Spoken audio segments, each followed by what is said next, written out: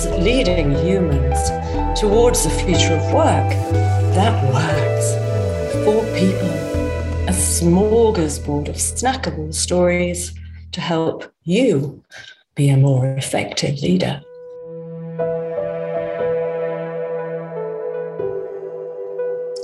Good morning, good afternoon, good evening, wherever you are, whatever you're doing. I know that people listen to this podcast from literally all over the world. So, hiya! Thank you so much for dedicating the next half hour of your one precious life to this episode. And I do not think that you will regret it. So, today's guest is Mark Evans, who is the Managing Director of Marketing and Digital at Direct Line, which for those of you who don't come from the UK is an insurance company. It's pretty big. And I know that his stories are going to be as warm and inspiring as he is. But before I introduce you to Mark, I just want to say a massive, massive thank you to all of you that have sent feedback and suggestions for what you'd like to see more of, what you love, what you really don't love, how I can improve the show. Your feedback is really, really, really important to me. It energizes me. And because of this podcast, I get to meet the most extraordinary people like you. So, and I love it. So please do just keep reaching out. I love hearing from you. I love meeting you. I love hearing about what you love and what you don't love. So please head over to Cats Keeley, or as they say in Ireland, Kylie, catskeeley.com to sign up to the Humans Leading Humans newsletter. Head over to www.wearebeep, BEEP, the Behavioral Enterprise Engagement Platform, to find out more about our experiential behavior change programs. And because I love you, if you want to message me directly, then feel free to do so. My email is cats@wearebeep.com. Okay, enough of that. I'd love to introduce you to Mr. Mark Evans.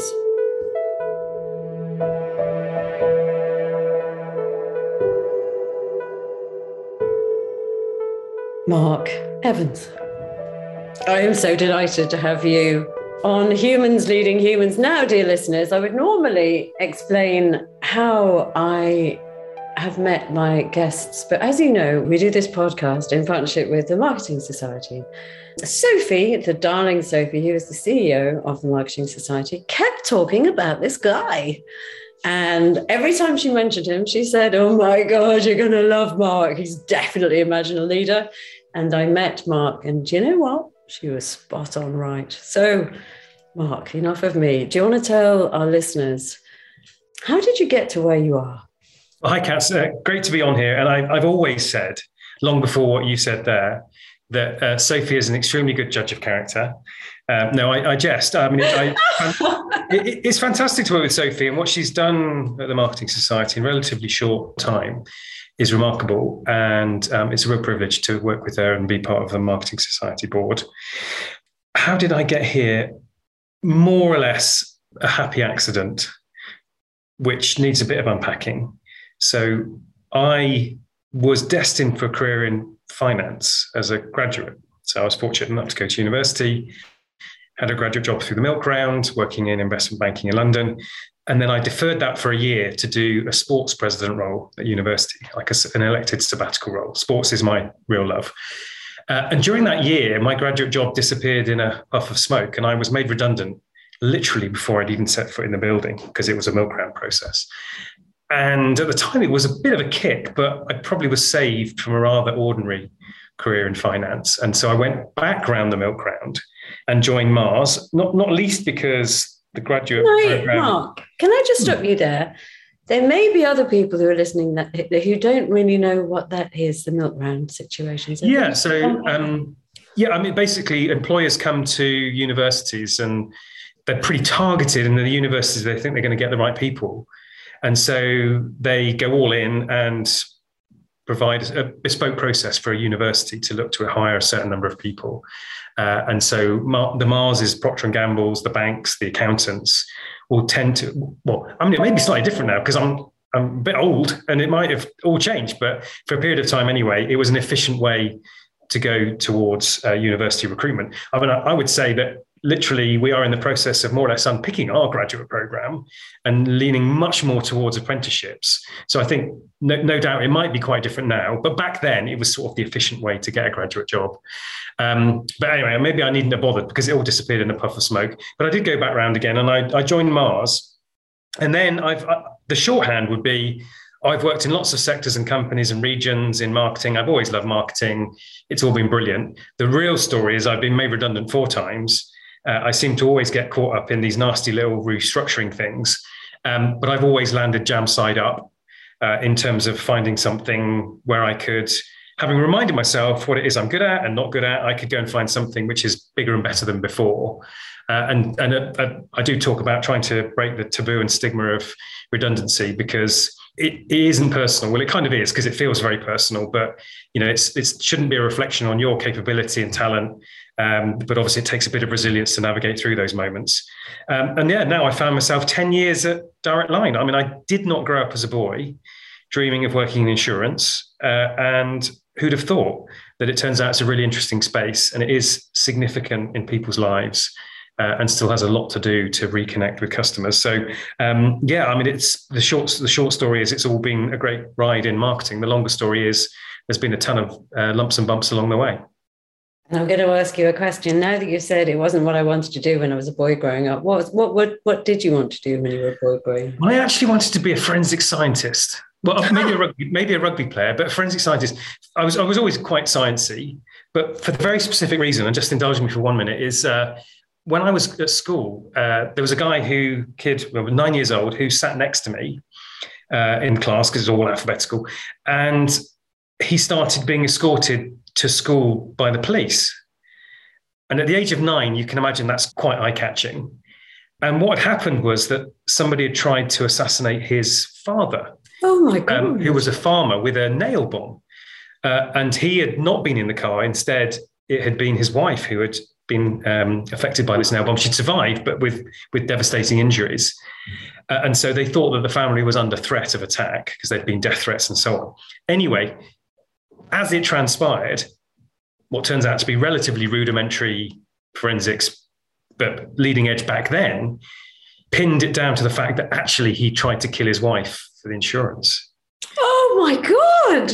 Yeah. And so this was then made into it was one episode of a TV series called Indelible Evidence. As I said, I think, this is pre-DNA, but this was utterly amazing that the person I sat next to at school, his family was in this crazy story about an attempted murder.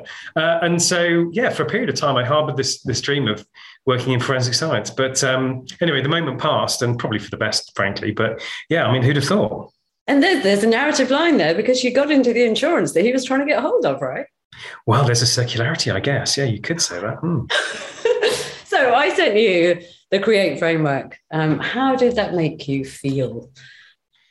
It conjured quite a few thoughts. I mean, there's across Create, there's quite a shopping list. So the first thing I did was sort of, what are the things that really leapt out to me in terms of important dynamics within culture? And so, I've circled here consistency, respect, empathy, appreciation, trust, empowerment. I remembered back to what I think made a great culture in sport.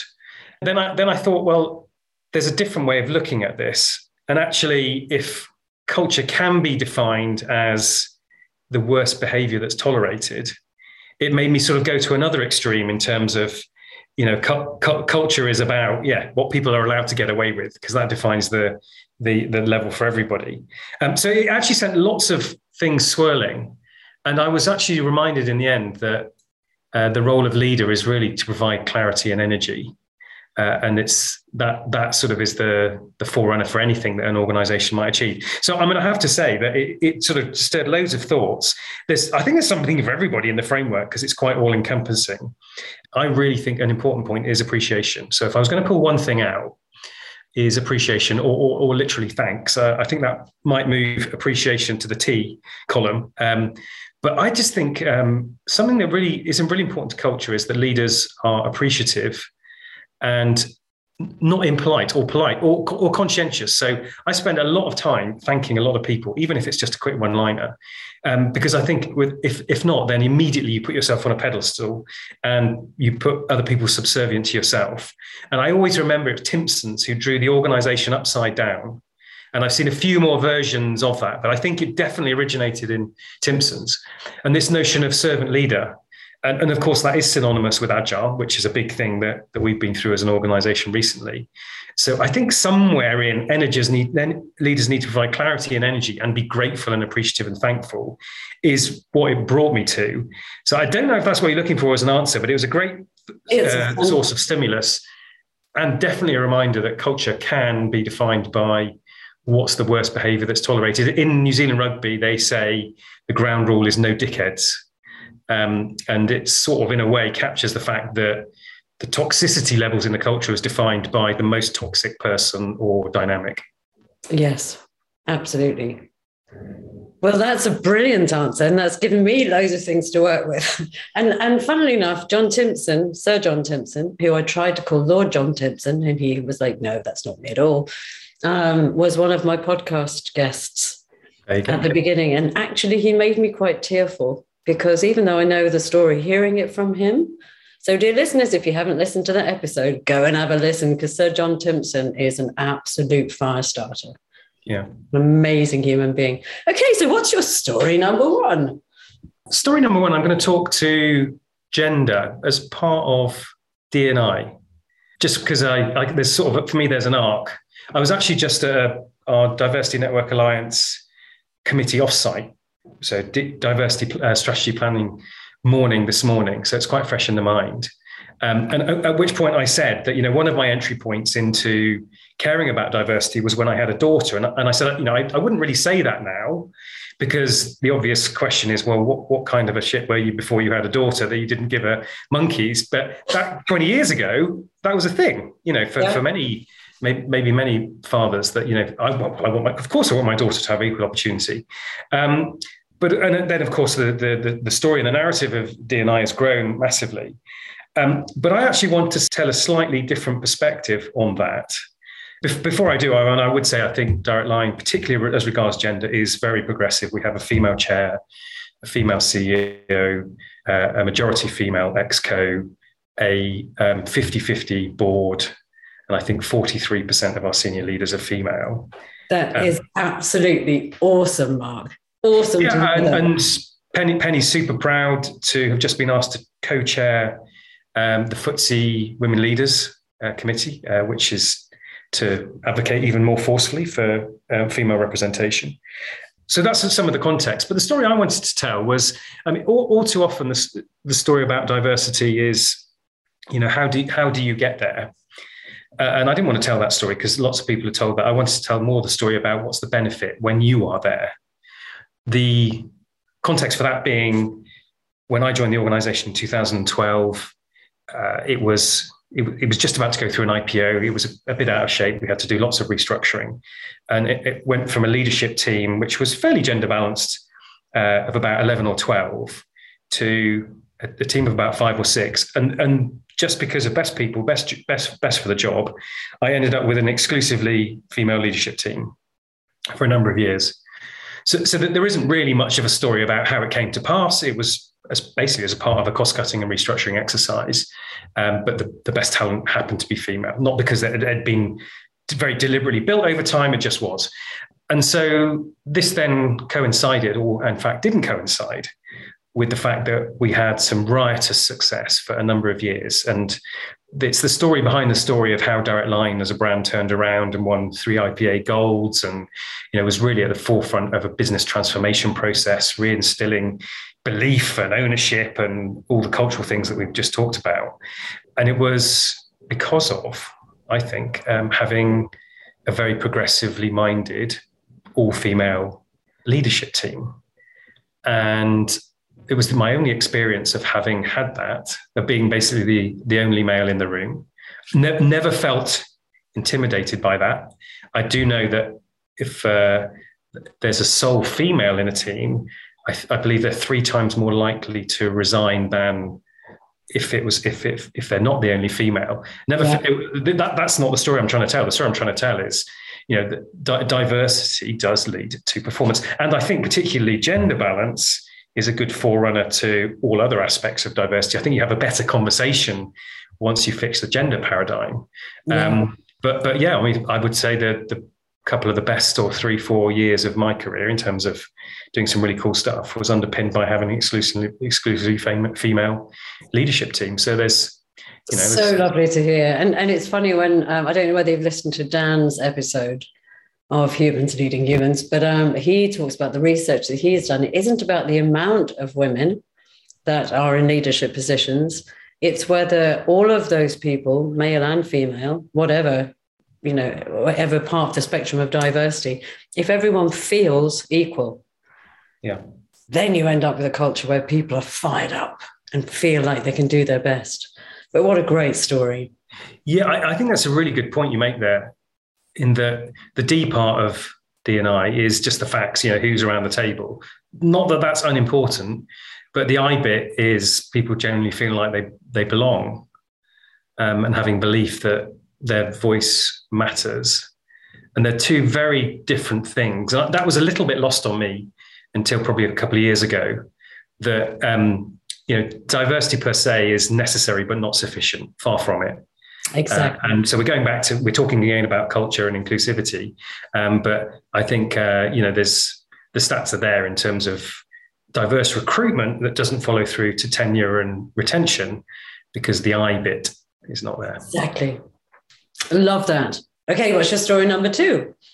Story number 2 is the night of my graduation, because it was my into purpose. So I graduated from Nottingham long time ago, won't give the year, long time ago, and went out for a celebratory meal. 5 years ago, yeah? Yeah, exactly. Well, it was 1995, I think. My goodness, long time ago. Went out for a celebratory meal in Nottingham city centre. 5 of us, friends and family and loved ones. And perhaps the curious thing is that why would that ever be the memorable thing? Surely it would be the graduation ceremony, which is the real deal. But for one very specific reason, it was a very memorable and impactful meal. And that was because my best friend, Matt, his father, Pete, took it upon himself to say a few words. He asked, actually, would it be okay? And this was a bit of a down and dirty joint. So it's not the place where you sort of chink champagne glasses. But anyway, we shouldn't have worried, because it turns out he's a really, really good speaker.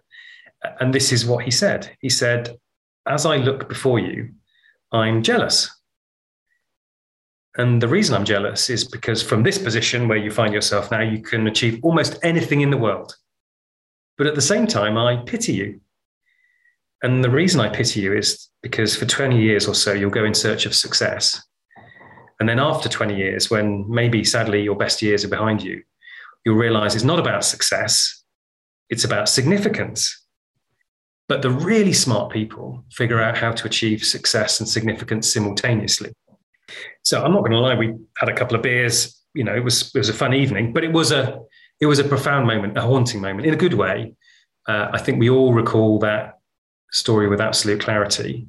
And I think for all of us there, it had a deep impact in terms of what we went forth and looked for in life. I always reflect that maybe for the first 10 years of my career, maybe I didn't listen quite as loudly as I could have done to that. But then again, maybe I'm being too hard on myself. But over time, it's become louder and louder in my thinking in terms of that and what's the possibility to succeed, but in a way that the right way and to the right end. And so there's a few things that I've done, which I think are the epitome of that. And it's all thanks to that moment. I'll just give one example. One of my side projects is I created the Sprintathon, which is a charity event I founded. It's democratizing the marathon. So 422 people, each run 100 meters. And so I've been part of running 5 of the fastest 10 marathons in the world ever. Great fun event. The success part is we're breaking world records, but it's not for that. The significance part is that this is raising money to beat cancer faster. So 100% goes towards Stand Up to Cancer. and the great research work they do as part of Cancer Research UK. And so I just find if you look hard enough, there's this beautiful intersection between success and significance. And that's really where the sweet spot is, where the abundant energy is. And I just think it's a brilliant mantra. And it was a gift that I was given when I was 22. And so I tell the story quite a lot because I think it was a gift. It's not my words, but I've benefited from them. So it's a gift that I try to pass on. So this was always going to be one of the stories that I told. I absolutely love that. Isn't it funny how one person, probably without realizing it, can impact your entire life? Yeah, it's a funny thing you say about without realizing it, because there's a slightly painful but also beautiful circularity that touches on what you just said, which is at the very first Sprintathon. So this first one, where it was all going a bit crazy, was quite successful. It's now gone on to raise nearly £750,000. But in this very first one, Matt, with his family, was one of the teams that was running one of the laps of the track. And my wife, Lorna, who had been there back in the day at that meal, wandered over to Pete, now much, much older, and said, Pete, you must be really proud. And he looked at Lorna just a bit blankly. And she said, all this. And he said, I've got no idea what you're talking about. And he said, well, this is Mark's success and significance. This is because of that meal in 20 odd years before. And he'd had no idea at all. And lots of tears. I'm feeling quite emotional about it right now. He had no idea. And for him, it was just a few words. But it does show that people who, with experience and wisdom and authority, those words really permeate deeply. And with that comes great responsibility. But in this case, what a lovely moment where it all came to fruition. And also, going back to your point about appreciation, how many times do we have those mentors that have affected who we are as humans? How many times do we go back to those individuals and explain to them, appreciate them for giving us those jewels? I love that story, Mark. Thank you. Next, what's your story number 3? My third story, I'm going to talk it's a bit shop, but I'm going to talk about my experience of going through an agile transformation at Direct Line, because I think it's, I've learned loads and a lot of companies are looking at this. And the reason I tell the story is that a lot of focus is on methodology of agile.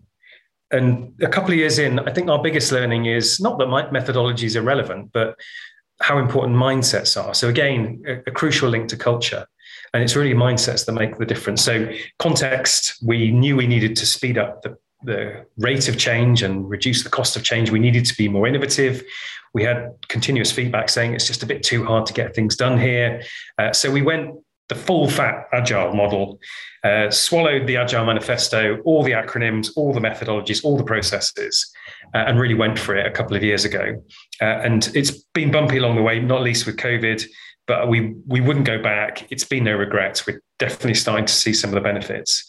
But the very specific thing I wanted to talk about was this notion of servant leadership, because I think it's a bit more challenging than I had thought it was going to be.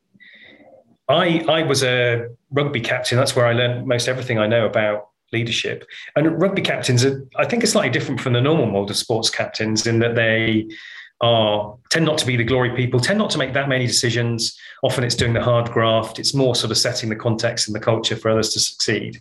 So I would like to think I've always been down the route of being an empowering leader. But servant leadership in an agile context is another notch or two up. But actually there's a layer in this, which is often you end up guessing as a leader where to be, what to do. Am I engaging enough? Am I directing enough? Am I listening enough? Am I present enough? Am I too close? Am I too far away? And so for me, the first 18 months of Agile I just felt like I was guessing all the time about whether I was doing the right thing. Was I close enough to know when to get involved, or too distant to not know when to get involved? And so I've learned a huge amount about dealing with loneliness, because you've got to detach yourself even more than a normal empowering leadership MO, about how to get the right feedback at the right time so you're not guessing, almost to the ritual of, how do I need to show up today? What do you need me for today? Because this is not absent leadership where you can just walk away and let everything fail and it's not your fault. So I just think that it's been a bit of a roller coaster ride, but it's brought out the best of me, or certainly challenged me as a leader. And you notice I've not talked a thing about methodology as relates to Agile. I think it's all in your engagement, your mindset. And actually, it's not my story, but I'll borrow it. But Keith Moore gave a really good rounded perspective on this from Santander. They were a couple of years ahead, and he was a good mentor to me. That at the beginning, as the leader, before you stood up Agile, you would say, I've got 150 people and they do this, and you kind of know exactly what the team structure is. And then you go through the Agile process, and coming out the other side, you would say, well, I think there's about 150 people in the team. I'm not entirely sure what they're all doing, but we lend them out. We kindly donate our people to these cross-functional squads. And then a couple of years in, you say, sack it. I've got no idea how many people in my team. The system will work out where people need to go. It's not my resource. I'm just making sure that it all works smoothly, and I unblock as we go. And so probably the overall reason to tell the story is I think the modern leader has got a real challenge between low ego, but knowing when to get involved in the difficult stuff. And I still find that every day is a bit of a balance to make sure I'm not close enough. I'm not too close, but I'm not distant to be able to support others. I hope that makes sense as an arc. I think it does make sense. And I'm really interested to deep dive into that a little bit, because I think COVID, even if people weren't starting down the Agile journey, and I think like you, if you stick to the doctrine, you're giving yourself an unnecessary framework. And that's not where Agile came from. It was about flexibility and malleability. But yeah, I'd love to know a little bit more, and I'm sure the people who are listening would need to know as well. What would have been the best points of the move to Agile, and what have been the most challenging? The best things are giving people genuine empowerment and accountability, with a slight twist that some people didn't know what they'd wish for. Careful what you wish for, if you know what I mean. As in, So I'm going to have to make that decision, and I'm going to be accountable for the outcomes of it. So the outcome-based thing, I think, is brilliant. But for some people, it's a bit of a catch. It's a bit of a watch out, because they didn't know that it meant that. But we're a regulated company. We're pretty big. We're not massive. We're pretty big. And it could be really hard to get something from A to B to get out the door. And so now the level of experimentation, the pace of delivery, still nowhere near perfect. I think we're halfway into the maturity curve, maybe. But that's the best thing, is that just the pace of getting stuff done. And there's a few examples through COVID where we've stood things up in months that might have taken years, or weeks that might have taken months. So I think just the pace of it all, if you want work to be exciting, you should be able to just get on and do some stuff. So that's the best thing. I think that the most challenging thing, I won't. So servant leadership will be up there, but I think the combination of virtual working and standing up Agile has put a major stress on a lot of people. In a way, the two have gone hand in hand, because actually Agile does work very well in a virtual context, but the process of adjustment for everybody, literally everybody in the head office having a new job with new processes, new methodologies, new line managers, new everything. I think we put our people through quite a bit of stress in the early days of COVID. Now, we actually saw our employee satisfaction scores go up. And I think we do have a really strong DNA and culture, but I think don't underestimate that it's a big challenge, and it's changed squared, particularly through COVID. And so if it has contributed to some of the challenges that individuals have had, then that's part of the downside of it all. But I think we've managed well through that, but you can never manage that perfectly. And change, sort of resistance to change, is hardwired into humans. And so having the change of working space and the change of ways of working, of course, that's hard to navigate. And, you've talked a lot today about mindsets, but actually you have to shift your behavior as well. You can think a certain way, but moving your behavior is so, so hard for a human being. You snap back into behaviors. So I can imagine the pain. I've seen it. I've seen people have to leave because they can't cope with this new move to accountability, or because actually, in the old ways of working, you pretty well hide and not do so much. And suddenly everything's open, which is fantastic for me, because if you can see a problem, you'll solve a problem. But for a lot of people, that's a massive shift in behaviors and expectations. Thank you for sharing all of those things. We're at that point where I have to ask you, what would you like to call your episode of Humans Leading Humans?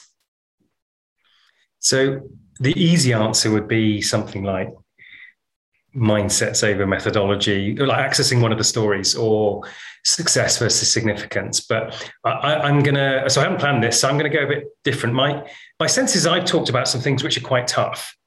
And so the start point would be something like, you don't have to be a masochist, but it helps. Because there is inevitably a need for all these these situations, some form of resilience and recovery and replenishment. But then that sounded a bit negative when it came out of my mouth. So I think culture is fascinating. There's a joy of work which gets overlooked.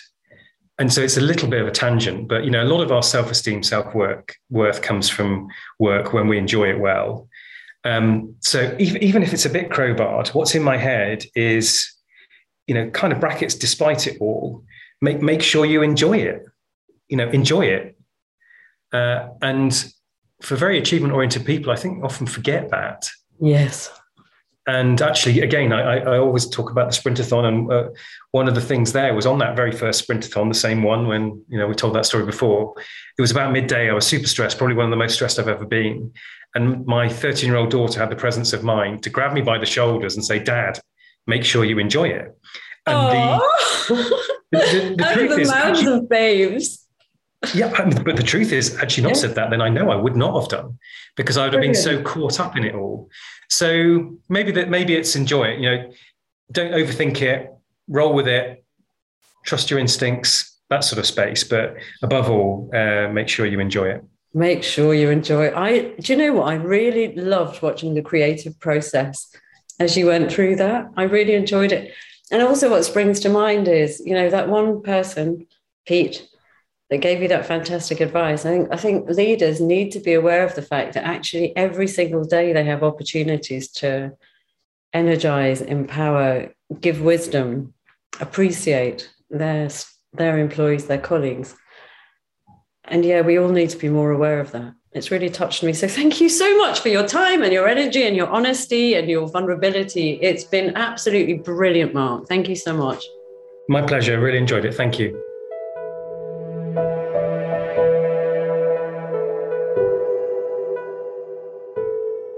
Oh, I loved that, Mark. Thank you. Thank you for your time. I know how busy you are, so I really appreciate that. And I really appreciated that conversation.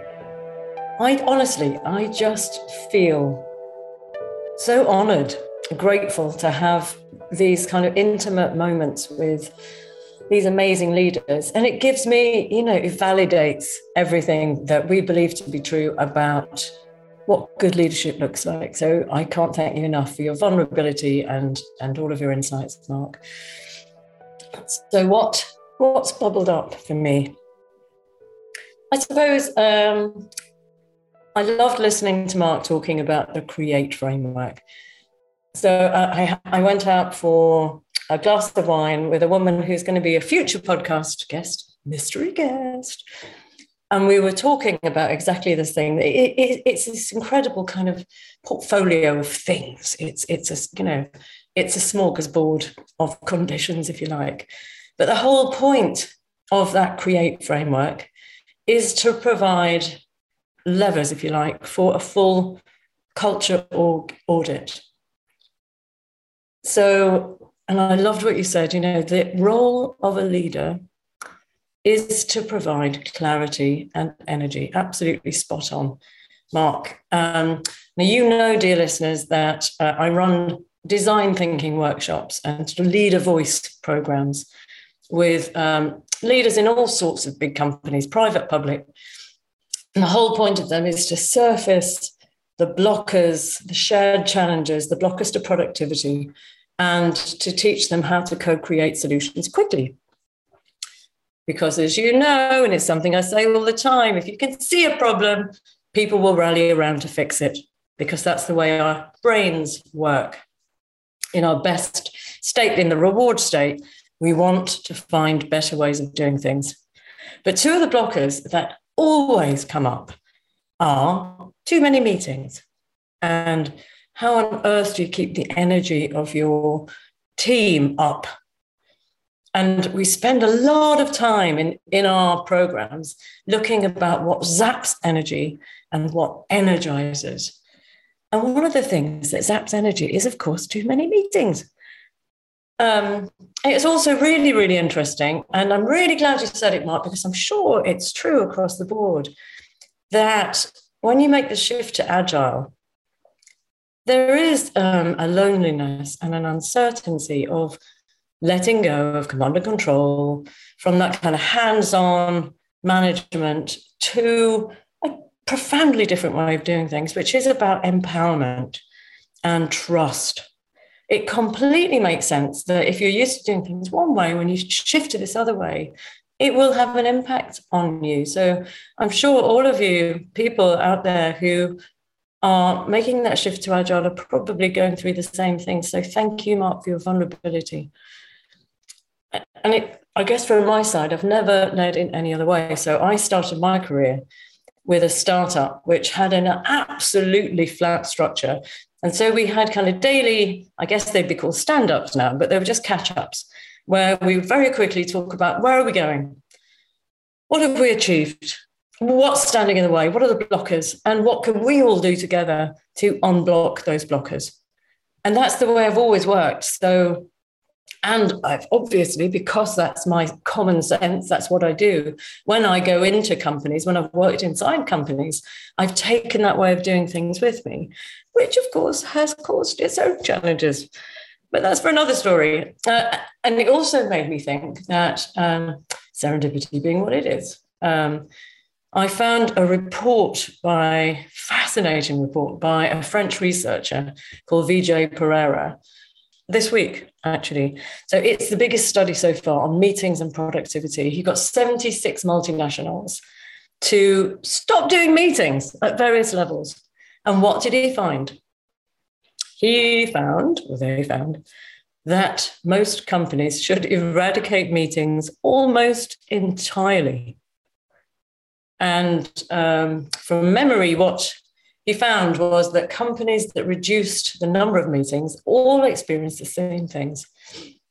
Less micromanagement led to reduced stress, autonomy. An uplift in autonomy led to better communications, better cooperation, better collaboration, better engagement. And ultimately, of course, all of that leads to productivity and efficiency. But the truth is that moving from one way of doing things to another is a change in behaviors. And that change is always going to be hard. But the truth is we're always just learning how to be better leaders, humans generally, I guess. And I guess what really clicked with me is that the last episode of Humans Leading Humans is a delightful woman called Laura. And as she said, we need to become more comfortable being uncomfortable. And I guess the last thing that really kind of touched me is the impact that every single one of us can and probably is having on a daily basis on other people, and how you never really know how you're impacting people, and to own that responsibility. Beautiful story. And, you know, and that particular story, significance over success. Oh, just so many yeses behind that one. And can you imagine how different the world would be if everyone took that advice to heart at the beginning of their career? So I absolutely love that. You have been listening to Humans Leading Humans towards a future of work that works for people. This podcast is brought to you in partnership with the Marketing Society. If you are a senior marketing leader and you need the know-how and the networks to succeed, and you're not already a member of that brilliant tribe, jump over to their website and become part of the tribe. I would absolutely 100% recommend it. There's some amazing people and some inspiration in there that you don't want to be missing. Thank you to the fantastic Superterranea for the magical sting of stings. Go to We Are Beep to find out more about the Create framework and how we support companies by building cultures of connection and collaboration and unleashing the problem-solving potential of humans. If you loved this episode, and I certainly did, please pass it on to your friends, share it on social, give it to your friends that you think might need a shot of inspiration or motivation or energization. Thank you so much for joining me. If there's a senior leader you'd like me to interview, don't forget, mail me, cats@wearebeep.com. Please subscribe. The links are in the note. Be inspired. Be imaginal. Be more human. And I look forward to seeing you at the next episode.